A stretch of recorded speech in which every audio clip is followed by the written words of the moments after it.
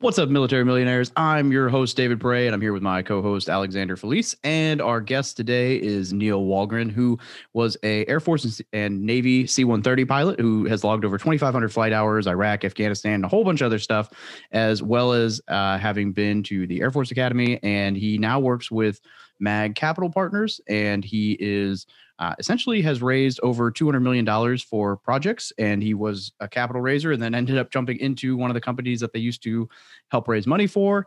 And so this is just gonna be a lot of fun because I know raising money is kind of a scary topic for a lot of people. And it was a lot harder for me when I first got into it than I thought it would be. And I don't know that I heard people talk about it and I was like, okay, yeah, it'll be fine. And it was not as easy as I thought. So I think this will be a good conversation for me, a good conversation for you, and a good conversation for everyone else. So Neil, welcome to the show, brother. Cool. Thanks so much for having me, man. Yeah, absolutely. Why don't you give a little of your background for how you got into real estate? Welcome to the Military Millionaire Podcast, where we teach service members, veterans, and their families how to build wealth through personal finance, entrepreneurship, and real estate investing. I'm your host, David Perret, and together with my co-host, Alex Felice, we're here to be your no BS guides along the most important mission you'll ever embark on, your finances.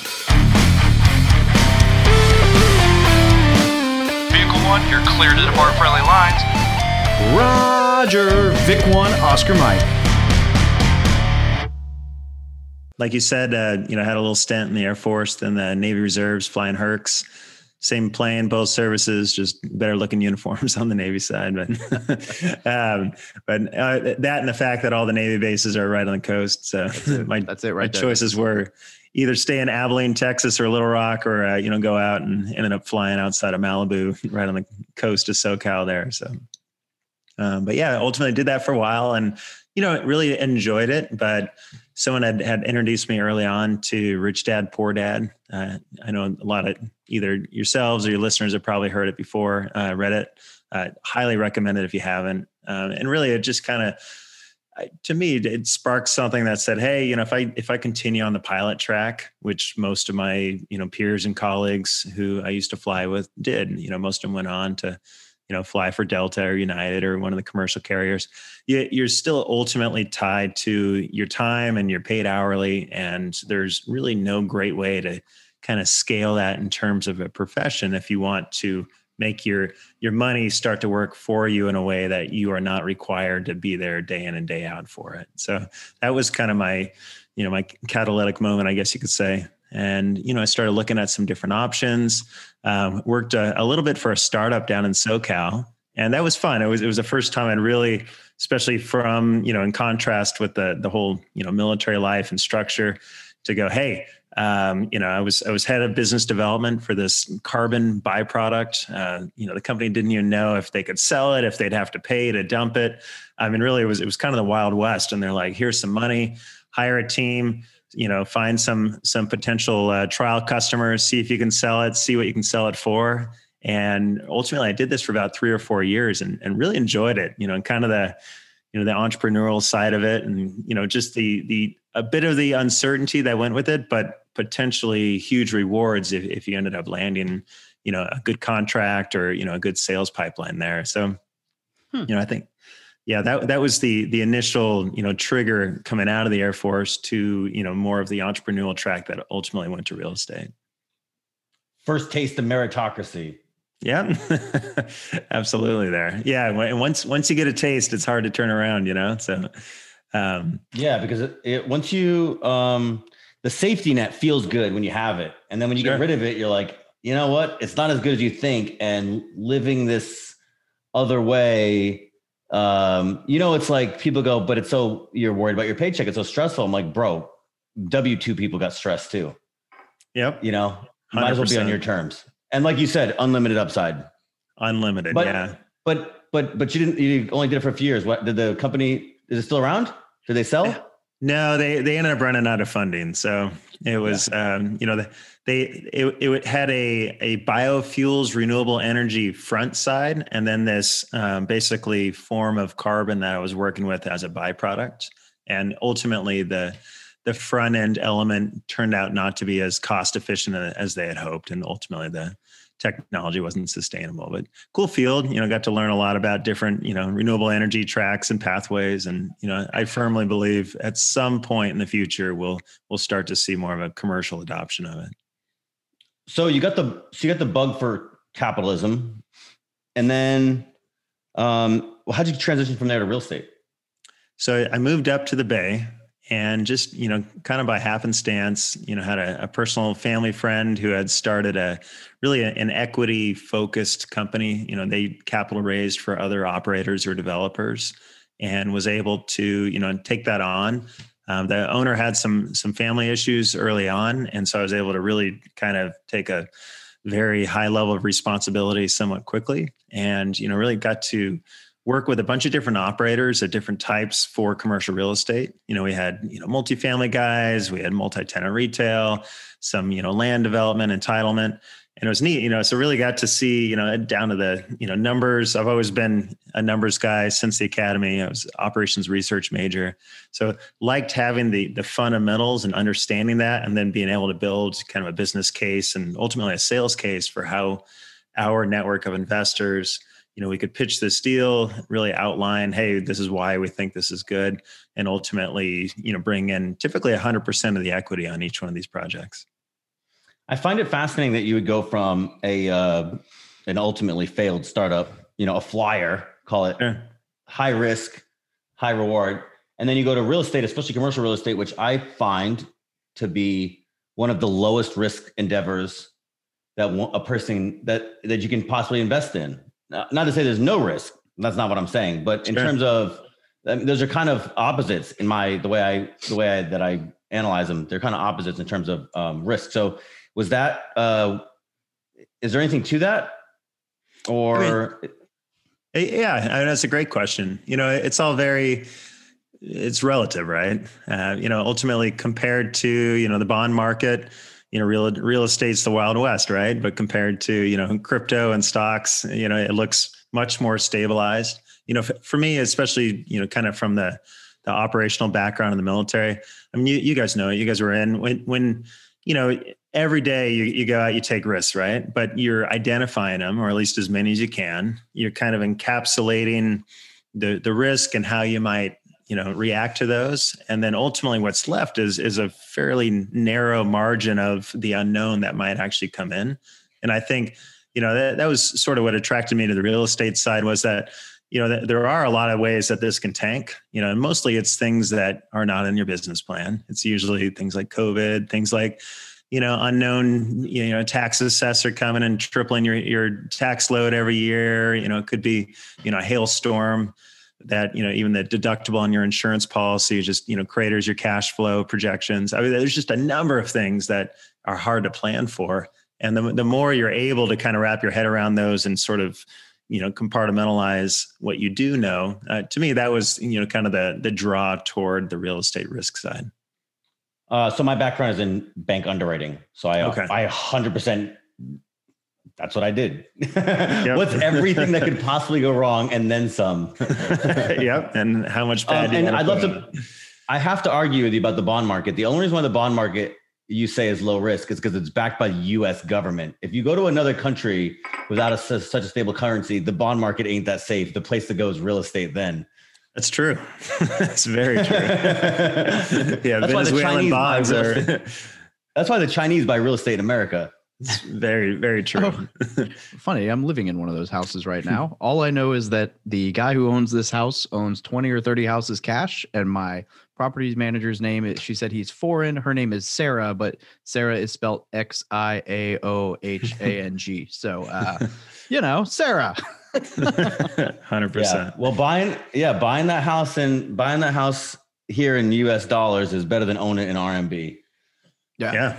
Well, so I live in San Francisco, and I mean, literally within eyeshot, I can probably see, 5, 6, 7 top floor penthouse apartments, condos that have never been occupied in years. And they, a lot of them are just, cash buy overseas buyers who come, put the money here because it's safe. And they don't even want to deal with the hassle of a tenant, such that it just makes sense to just hold an empty building.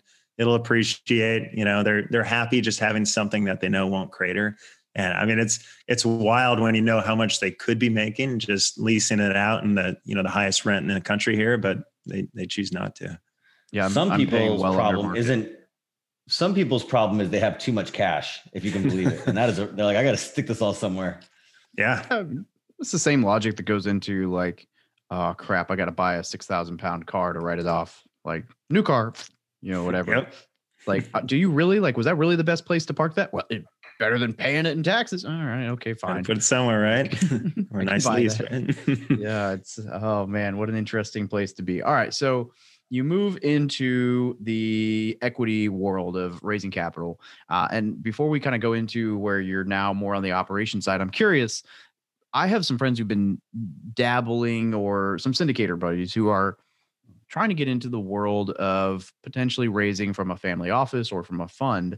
And I'm curious, what makes a attractive operator from the fund's perspective, right? Like, obviously you've got to have a track record, but I guess I'm just curious, like at what level of deal I'm sure it varies, but if you could give some perspective from the fund side, like what you're looking for in a guy who's running multifamily apartments.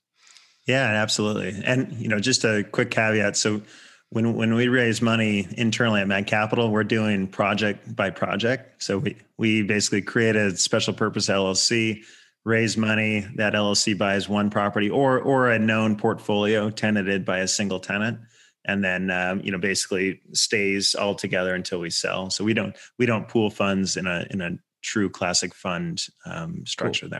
There. But no, to answer your question, how do you effectively escalate to the point where you can start approaching high net worth individuals, family offices, really larger check writers into your deals? For a long time early on, I remember I think I approached some of these groups too early. I was ambitious and I just said, let's go. And my feedback kind of varied from these guys. It was never a yes, right? It was always, hey, you haven't been doing this a long time, come see us when you're further along. And I didn't really understand what that meant. And now fast forward about 5-6 years, I have several clients that are, represent small family offices, some interesting enough, quite a few Indian groups actually with, both Native American and, some of the casino, effectively the casino business managers take some of that revenue and invest it on behalf of the tribes, which is, more or less a family office if you think about it. Yeah. But ultimately, not only do they look for, track record, but they're also looking for scale. They want to see you to be a size commensurate that their stakeholders expect. And what I mean by that is, if you only have, say, $30 million under management and they're looking to place, I don't know, $5-6 million equity checks, that particular investment would make up a huge percentage of your AUM as an operator. And so if that deal went south, they have to be able to say, hey, they can look at their stakeholders and go, I took a big risk on this deal, and maybe they wouldn't look so great. Maybe they'd have egg on their face. So a lot of them will want you to have not only a track record, but have you done deals at the size of what you're raising for a substantial amount of time. So they're looking for AUM, and they're also looking for kind of maturity in marketing. And I wish it wasn't the case, because not everyone likes to do marketing. You're like, hey, I'm a deal hunter, right?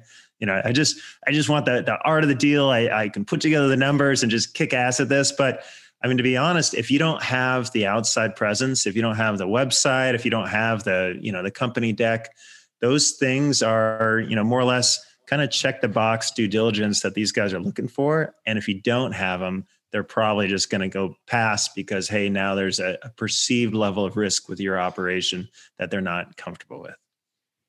This is really, really insightful, actually. Yeah. And I'm glad that you said that, because I've done 2 capital raises now for increasingly larger deals. By your standards, they're incredibly small deals. One was $1 million, one was $3.2 million. I raised $280 and then $1.4 million. So my question to you, I guess, is I wanted to discuss momentum. So again, for like people who are new and they go, well, how come I can't go get this big money? And now I've run into big money now. and people are like, yeah, I have deals for you, but they told me the same thing as you. It's like, yeah, I'm not going to do it. I'm not giving you money in your first.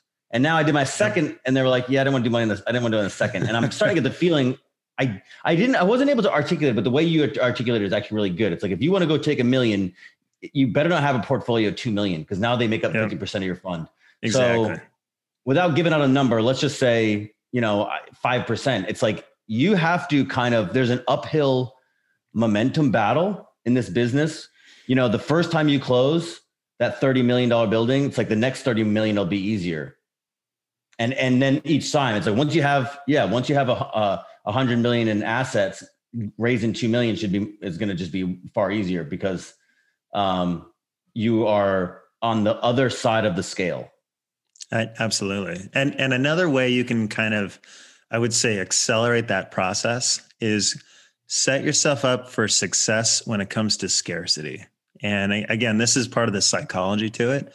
But if you have deals that are filling up immediately and people want to get in who can't, it's hard, right? It sucks. You're calling up your investors and go, I really wanted to get you in this. I couldn't. I put you on a wait list. I'll give you an early look on the next one here. It's an uncomfortable conversation to have, but as a firm, as an operation, it adds just this inherent amount of credibility and substantiation of, really it's FOMO, right? Guys, they want to get in. If they can't, now suddenly, hey, am I missing out on something? Now, hey, this is not an opportunity that I can graze on and look at and pick at a little bit, decide down the road if I get in. Now, suddenly you've created scarcity, and you can do that artificially, right? You can create, maybe you think you can raise 2 million on a deal, but, every once in a while, just choose a small one, make it great. Set up your underwriting that's really investor favored, and just make it so it's going to sell out immediately. And then send out another email 12 hours later and go, we're full. And I swear to God, for the next 5 raises in a row, you will have people clamoring over themselves because they're like, I missed out on the last one. And it's this self-perpetuating machine that you've created. It's fantastic. I love it. I like that advice. Yeah. Yeah. Good. Oh man. FOMO is so real, but scarcity's so obviously scarcity is great in sales tactics. They always tell you, this deal closes at this time. There's only so many. There's, timer on whenever you're doing like funnels or stuff, like timer on the funnel, like all this stuff.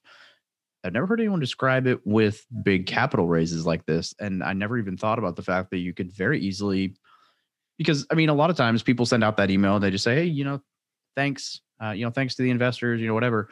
But just intentionally sending out an email that's like, hey, look, we're fully subscribed. I'm sorry for the 15 of you that wanted to get in and couldn't, we'll have another opportunity, whatever. And then you use that as, I guess, effectively ammo on the next one. Like, hey, just make sure you're quick because you filled up in 12 hours last time.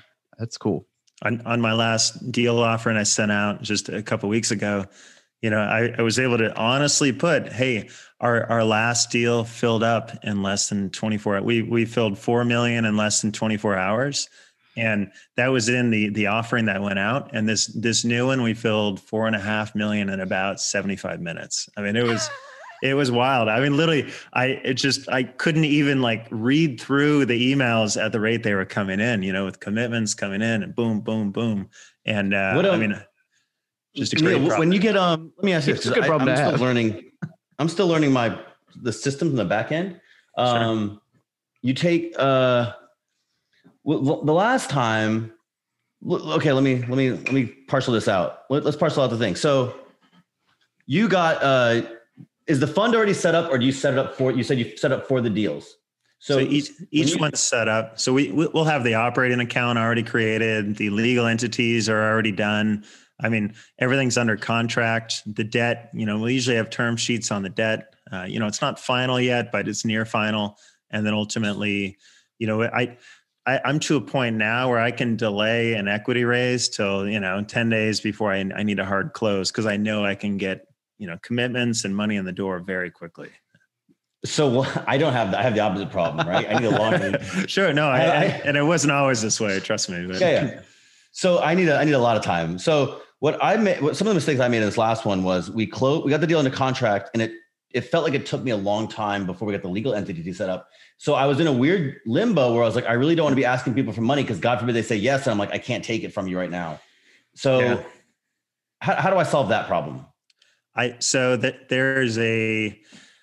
There's different stages, right? You have, effectively gates between a initial offering and money in the bank. And this is from somewhat systematic and somewhat psychological of what an investor goes through. So they're going to first be exposed to your opportunity, and they're going to process it. And then ultimately they're going to go, this looks interesting, right? And what you want to do is as quickly as possible, get them from that point to a verbal commit. And so, the way we do it, we say, hey, give me a verbal commit early. I use scarcity, and I say, look, these deals fill up quick, right? And they do. And I say, hey, if you give me a verbal commit early, at least that allows me to set those funds aside to make sure we don't oversell them. And, I'm like, at the end of the day, if you look it through, change your mind, not a big deal. We always have a wait list. Just let me know, no harm, no foul there. But that way, if you want in, you can get in, right? So now I've effectively incentivized an early verbal commitment, right? And then once that happens, you really, before you even solicit that verbal commit, you want to have forms ready, basically your PPMs, your subscription agreements, your legal doc, the operating agreements that they're signing. You want all of those pieces either done or, ready to be finished within a few days, because you have this kind of withering window of excitement, of commitment, of just internal commitment toward this decision, right? And it's super high when they tell you, and it's just slowly going to erode away. And the faster you can get them forms, and the easier, the less friction you can, or the more friction you remove from the process. Now they're going to go and sign those forms, but they haven't funded yet, right? But what I found is you lose a lot more investors between verbal commitments and signed forms than you do between signed forms and actual funding. And technically that form is a legal, really a legal commitment to fund. Let's be honest, someone signs it and says, I changed my mind, or, life happened. It's not like you're going to hold them to it and say, you have to put money in this deal. But, from a intentional standpoint, that is the goal, to get them signed quick. And then honestly, you probably want to wait to receive funds until very close to when you close, because otherwise you run the risk of, acting like you're not a good steward of your investors' cash if it's just sitting there in an operating account, not working because you haven't closed on the deal yet. What's up, military millionaires? I have not done a good enough job talking about syndication opportunities. So for those of you who don't know, I have been investing in some apartment complexes over the years, as well as a bunch of other stuff, but I just have never really mentioned it on the podcast. So I apologize for making that hard to find. Look, if you are an accredited or sophisticated investor, or unsure and would just like to talk, go ahead and go over to the investor from militarymillionaire.com/investor/ and just fill out the little form. Let's jump on a call and talk. I'd love to hear how we can help each other out. So some of the opportunities that we provide can be anything from really big cash flow opportunities to big equity plays. I even do some private lending type stuff, but lots of different opportunities out there to invest. And I just want to make sure that you guys understand those are out there. So if you're interested in syndications or private money, I'd love to jump on a call with you. There are ways that we can help you out. You can help me out. We can help everybody out. Win-win-win-win-win situation. Our most recent deal was 146 units, 7% preferred return, and projected 18% plus return on investment. But we've done better. We've done not quite as good with more equity play, like lots of different opportunities, right? And if you want to be, there's a separate email list that I have, which I send those deals to. And if you want to be on that list, then let's schedule a call and jump on it, because we need to know each other if I'm going to be sending you information on these opportunities. I would hate for you to miss out on it just because of my ugly mug not telling you. So if that sounds interesting, let me know. If that does not sound interesting, enjoy the show right now. Yeah. So, okay, that helps. I think what I need to do next time is, as soon as I get the thing on the contract, as soon as you get in the contract, you should have legal and the bank account set up immediately. Yep. Immediately. So we had a long delay in our last one, and I'm learning. That's something I went through, but I did have that problem. And so I was curious. Yeah.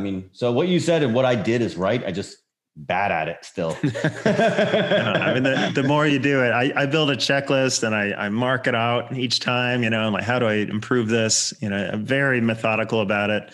And I mean, really, it's just from the communication piece to investors, from introducing them to a deal to having money in the bank and closing. And that process is super repeatable no matter what deal you're doing.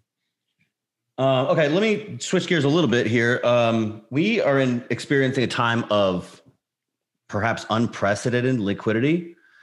What I realized in this last basically deal was, if I poke around, I don't really have an access to money problem. I have an access to good deals problem. Is that how does that work for a guy like you who raises a lot of money? Do you find you're getting oversubscribed on deals? Are you running into a deal scarcity problem? We are, yeah. I mean, I wouldn't say deal scarcity, but we've established a certain profile of what our return structure should look like, what our deal structure should look like. And it's really tempting to keep chasing deals the same way you did 6 months ago. But if you do so, you're going to overpay for them, right? And, that's great if trends continue, but what happens when they don't? Then you don't want to be sitting on, a piece of property that you bought at a high basis instead of what should have been, 20 or 30% lower, and ultimately that's the question, right? Do I chase deals for the sake of chasing deals, or do I genuinely feel like we have a good basis on this opportunity to weather, whatever recessionary craziness is going to happen in the next few years and, have a decent chance of at least preserving capital, 4 or 5 years down the road? You said earlier that you were doing 100% equities. I wasn't sure if that was common or that was one deal. Are you guys using debt? We are. Yeah, I should have specified that a little better. So I raise all the equity for the deals that we put together in Mag Capital. All that's through our organic investor group. Most of our deals, their capital stack is structured roughly about 70% leverage on most of our industrial projects that we do. I mean, really, debt is so cheap right now. I cannot. That's why I was like, fathom any way that you shouldn't be doing that. So, yeah. And then, so I just did my first with the Fannie Mae, non-recourse 10-year, and it's assumable. Is this something you guys use where it makes it kind of lucrative, right? I look at it like, well, if rates stay where they're at, then valuations, cap rates should continue to compress a little bit, and valuations should go up. And if the inflation keeps going, then rent prices hopefully will go up. Now, if cap rates decompress because rates go up, then my assumable loan starts to really have a lot of value at 3.5%. Absolutely. Do you think that this Fannie Mae debt situation that the way I look at it right now is it's kind of a really good equalizer, not to overpay for deals, but it's kind of it does create a lot of it becomes very forgiving. Absolutely. And if you were faced with a decision of, the lowest rate, but it's non-assumable versus, a slightly higher one that is, 10 times out of 10, I would choose the latter.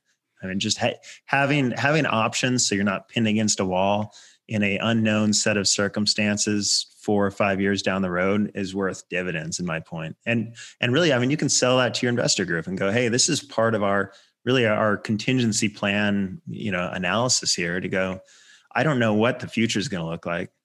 Really when we set up our deals, we can control a lot of variables because the leases are full triple net leases, single tenant, right? So I know with a high degree of certainty what cash flow down to the penny will look like even 3-4 years down the road. Anything that comes up, I've effectively removed that risk of expense by structuring my lease so the tenant's responsible for everything. But at the end of the day, when it comes time to sell, I don't know exactly what the world's going to look like, and I don't pretend to, right? And so, what I do tell people is, hey, I've signed a 20-year lease. We're planning on holding this thing for 5. I got 15 years left on this, right? It's fairly attractive with 10 or more years. So that gives me an additional 5 years of buffer. And then in addition, debt, would try to get 10-year term on the debt. So that means, hey, you know what? If I don't sell at 5, if the world sucks, if industrial's in the tanks, I can at least afford to sit on here comfortably another 2, 3, 4 years without, worrying about forced into a refi or forced to sell because of some outside factor, because I've built in flexibility on that side. That's awesome. Yeah, my strategy right now, sorry, David, I know you want to get in here. My strategy right now, I think that I think the money right now is in debt. I think the debt is like the rates are cheap. And if you can get government backed debts for either single family, for our listeners, a lot of our listeners are doing single family properties. Like that 30-year fixed rate mortgage is like the dream. And then if you go big, I think the Fannie Mae debt is good. I think the 5-year balloons from commercial mortgages are the scariest thing around right now. A 5-year with a call, I think that's a risky place to be right now. But the government backed loans, that's good business. That's good money. Yeah. And I would say as operator sponsors, it's tempting to follow investor inclinations of chasing returns, right? They're always like, hey, I want that extra percentage point on the projections. I'll put money in a 16 IRR projection deal over a 15 one. More and more, especially after I've been in this space, really it's our responsibility as operators and sponsors to kind of train and condition our investor groups to say, hey, we're not always going to chase the highest return projections, because having options down the road, especially in today's world where, it's very good right now, but it could be very not good, 5 years down, that, hey, we'll take a, 200 basis point haircut on projections in favor of having options down the road. And that, I mean, that's a sleep easy decision right there that helps you sleep well and, not fret over that investment for, years to come. Yeah. I think that I went through this twice now where it's like, I'm a habitual under promise, over deliver. And that's very difficult in this market because everybody's like, IRR porn. Yep. Right. And it's just, and I'm like, I don't want to lie to you. And the messed up thing is if Federal Reserve Chairman announced that rates are going to stay low till 2024, I mean, the chances that this thing gets even better is high. And so next thing I know, it's like, dude, I could be losing investors because I'm not making my projections outlandish enough. And then God forbid I actually hit them because the market continues. So it's a very weird time because I am of the opinion, it's like, look, let me under promise and over deliver. But then I'm losing buyers because they're like, well, that guy over there is hitting a 20% IRR. And I'm like, well, he's projecting that the cap rates are going to decrease another 1.5. Yep. Yeah. So it's a weird time. No, I think you're doing, stay the course on it, and trust me, like as you build your track record, hitting or exceeding projections and having the numbers to show when you start exiting deals, that is when it all comes full circle. And you can chase projections early on, but you're making it very hard to hit those marks. I mean, we as a company have really, very much done the same thing. And we've been fortunate. I mean, really 100% of our exits, we've exited 13 deals.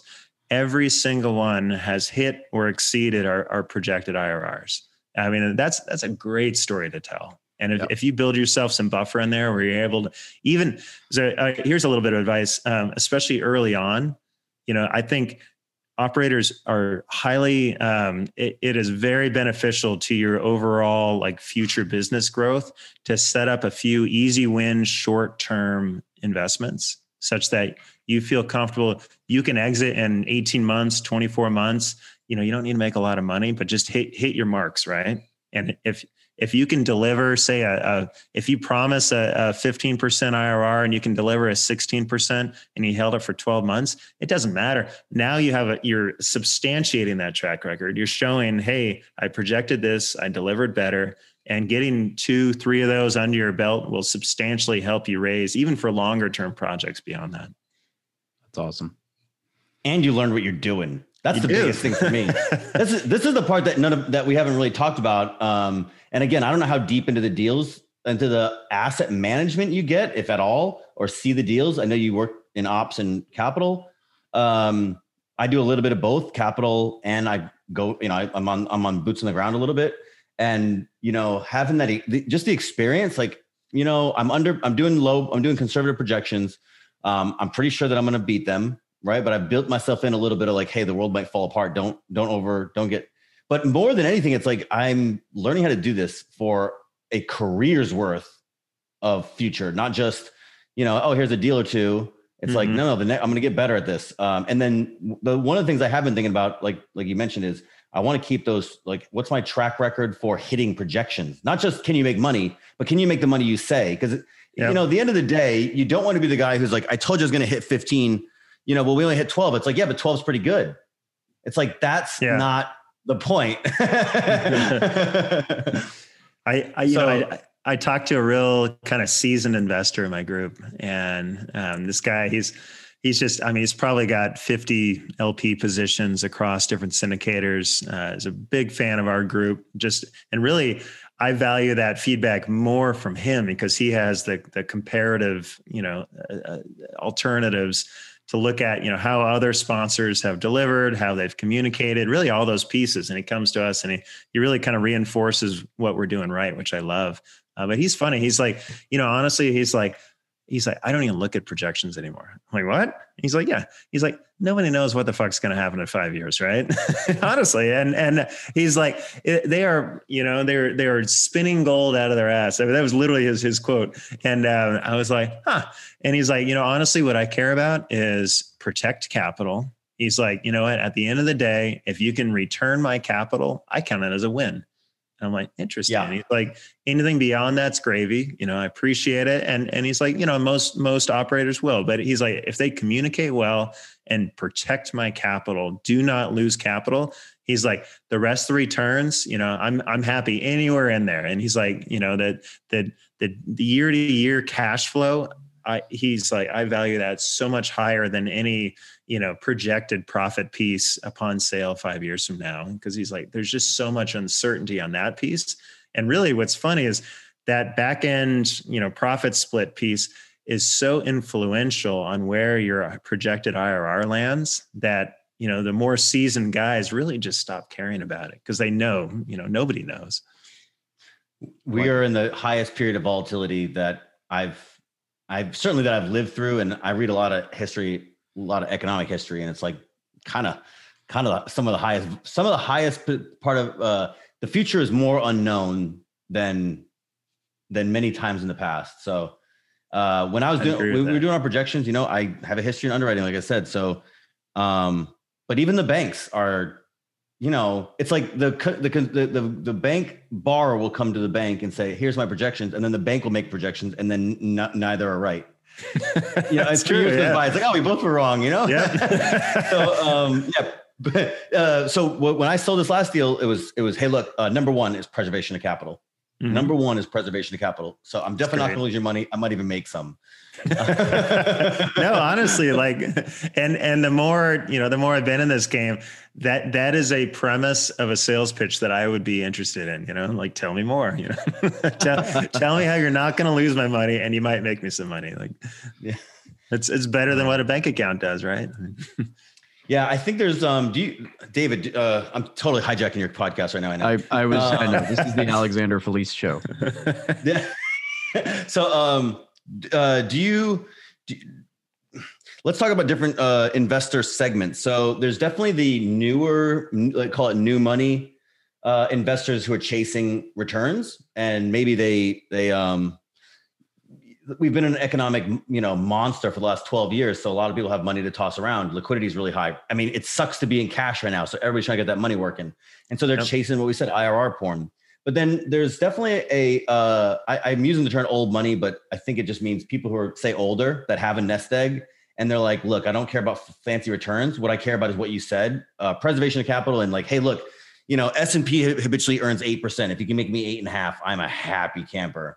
Mm-hmm. So do you, are those noticeable demographics for you, or is it more complicated than that? I would say on the spectrum of, private placement, commercial real estate investments, largely office, industrial, throw in some, self-storage, multifamily, et cetera. I would say industrial, especially single tenant net leased industrial, is probably on the lower end of the risk spectrum. And initially I expected to have, largely an older demographic that was, really didn't necessarily chase that big value add bump that you might potentially get on riskier deals, but, instead really just valued that, kind of tax mitigated high cash flow from day one, no expenses, and really valued that consistency. But really, what I found is it's not the case. And, we have young people, we have old people. I would say that there really is no demographic push toward an older, quote unquote, less or more risk averse segment there. Ultimately, I think a lot of folks, even younger, are saying having consistent cash flow to maybe augment some of the riskier bets we're making kind of helps my whole portfolio feel good. And honestly, I mean, during COVID, I think a lot of guys saw deals that maybe didn't crater, but certainly took a huge step back, or 3 steps back, 10 steps back in terms of where they hoped it would be and what it's actually delivering. And so having some of these kind of sleep easy, steady investments that they keep paying whether COVID happens or not. I mean, these tenants are big credit tenants. Most of them are, do $70-80 million a year in sales. They have good cash reserves. They pay the rent on time, and, we distribute out. So having a little element of that, I was surprised to see how attractive that was, or appealing that was to younger people in a very similar way to older people. Yeah. When things are going really well and everybody's winning, I want my 16 or 20% IRR. When shit hits the fan, I want my 8%. Please give me my 8%. Yeah. Well, and we've been fortunate, on these, because we're not dealing with credit tenants. So, if you're putting in tenants like Wahlgren's, like, Home Depot, McDonald's, even, you have a very low risk tenant, but your returns are going to, cash flow, you might be looking at about 4%. IRRs might be, 8, 9, 10, maybe 11%. But when you deal with what are called sub-investment grade tenants, where they don't have an outside Moody's or S&P giving you a credit score, now you play in kind of more of the equivalent of a Class B multifamily, right? Where there's a bit more, I would say perceived risk at least. And that's really where we play in. And that space, I mean, we've been able to deliver high teens, maybe not high teens, but 16, 17% IRRs fairly consistently full cycle on the deals we've exited. And that's because in my opinion, these are growth oriented companies. And especially a lot of them will do sale leasebacks, effectively sell us the real estate shortly after they've been acquired by private equity groups. And so now, the PE groups like to pull the equity out of the real estate and reinvest it into their operational companies. And when that happens, if they're successful, a lot of times they grow these tenant companies, sometimes 2-3x the size over the time frame that we own the real estate. And now when we go to sell, we have a much stronger tenant in place than when we bought it. And that you can actually see some pretty decent cap compression because you've lowered the risk of the investment, because now it's just simply a stronger tenant. Anything else, Alex? we can unpack that all day long. But I'd like to introduce you to my co-host, David Pere. He has a microphone too. Oh man! Unfortunately, we're coming close to time on this. I was going to ask. I wanted to kind of dig into the industrial master leases and net leases, but we may just have to have you back on the show a second time, and we can get more into the logistics of actually what you guys are operating in, because that's also an asset class that we haven't, in a style of investing that we haven't had a chance to discuss on the show before. And I find very interesting that a lot of people don't tap into, right? Like the apartments are sexy right now. Mobile homes are sexy. House flipping and HGTV before and after photos on Instagram with your champagne is sexy. Industrial is not what people think of when they think of the sexy real estate, but obviously there's a lot to it. And I think it's really cool. So yeah, I definitely want to get you back and talk and dig through that a little bit as well. But holy smokes, I learned a lot. I mean, if you notice, I'm just sitting back, like staring at the ceiling, trying to like keep up on some of this. Like this was really, really insightful as far as, especially like the different gates in raising money, right? Where you can get the verbal commitment to like get somebody pot committed even before you have the ability to take funds. Like that's huge. I mean, I did the same thing on the first time I ever raised money. I shoot, I did it recently. I was waiting to figure out exactly my play with the deal before I raised the $50K to close this little tiny private loan house when I could have had them. And so I ended up like raising it in the last 3 days of the deal instead of just being like, oh, hey, dude, you want to give me 50 grand for this house? Cool. I'll let you know if I need it for sure. It's a lot of really good insight, Neil. Barry didn't let us down. So cool. No, I really enjoyed the talk here. Yeah. I'd love to come on another episode if you guys want to unpack the industrial space a little more too. Oh, Alex is taking a photo. Wave. All right. So before we go, where can people get a hold of you if they would like to follow up with you, ask questions, or get on your investor list? Yeah. And, some general info is our website, www.magcp.com. That's magcp.com. Or you can just shoot me a note direct. I mean, literally, I do this full time. Love to take, questions, comments, hear what you thought of the show here. Or if you're interested in getting on our investor list, you can reach out.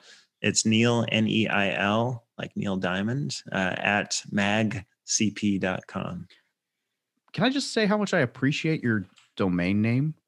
There are people who come on this podcast. I'm like, where can you get a hold of them? And it's like alphabetsoup.genz/x_-- .com. And you're like, oh, cool. Great. Yeah. I'm listening to this while I'm driving down the road. I got that. So yeah, magcp.com is simple and easy. And I think that's honestly a really smart marketing move, myself included. My domain name is too long and I've owned that for a very long time. So, well done. Short and sweet, right? That's it, man. Neil, this has been awesome. Thank you so much for joining us today. I've gotten a ton out of this, and we'll definitely have to have you back on the show to talk industrial net leases and all that good stuff as well. Cool. Looking forward to it. Thanks, guys. Thank you for listening to another episode about my journey from military to millionaire. If you liked it, be sure to visit FromMilitaryToMillionaire.com/podcast to subscribe to future podcasts. While you're there, we'd love for you to rate the show, give us a review on iTunes. Now get out there and take action.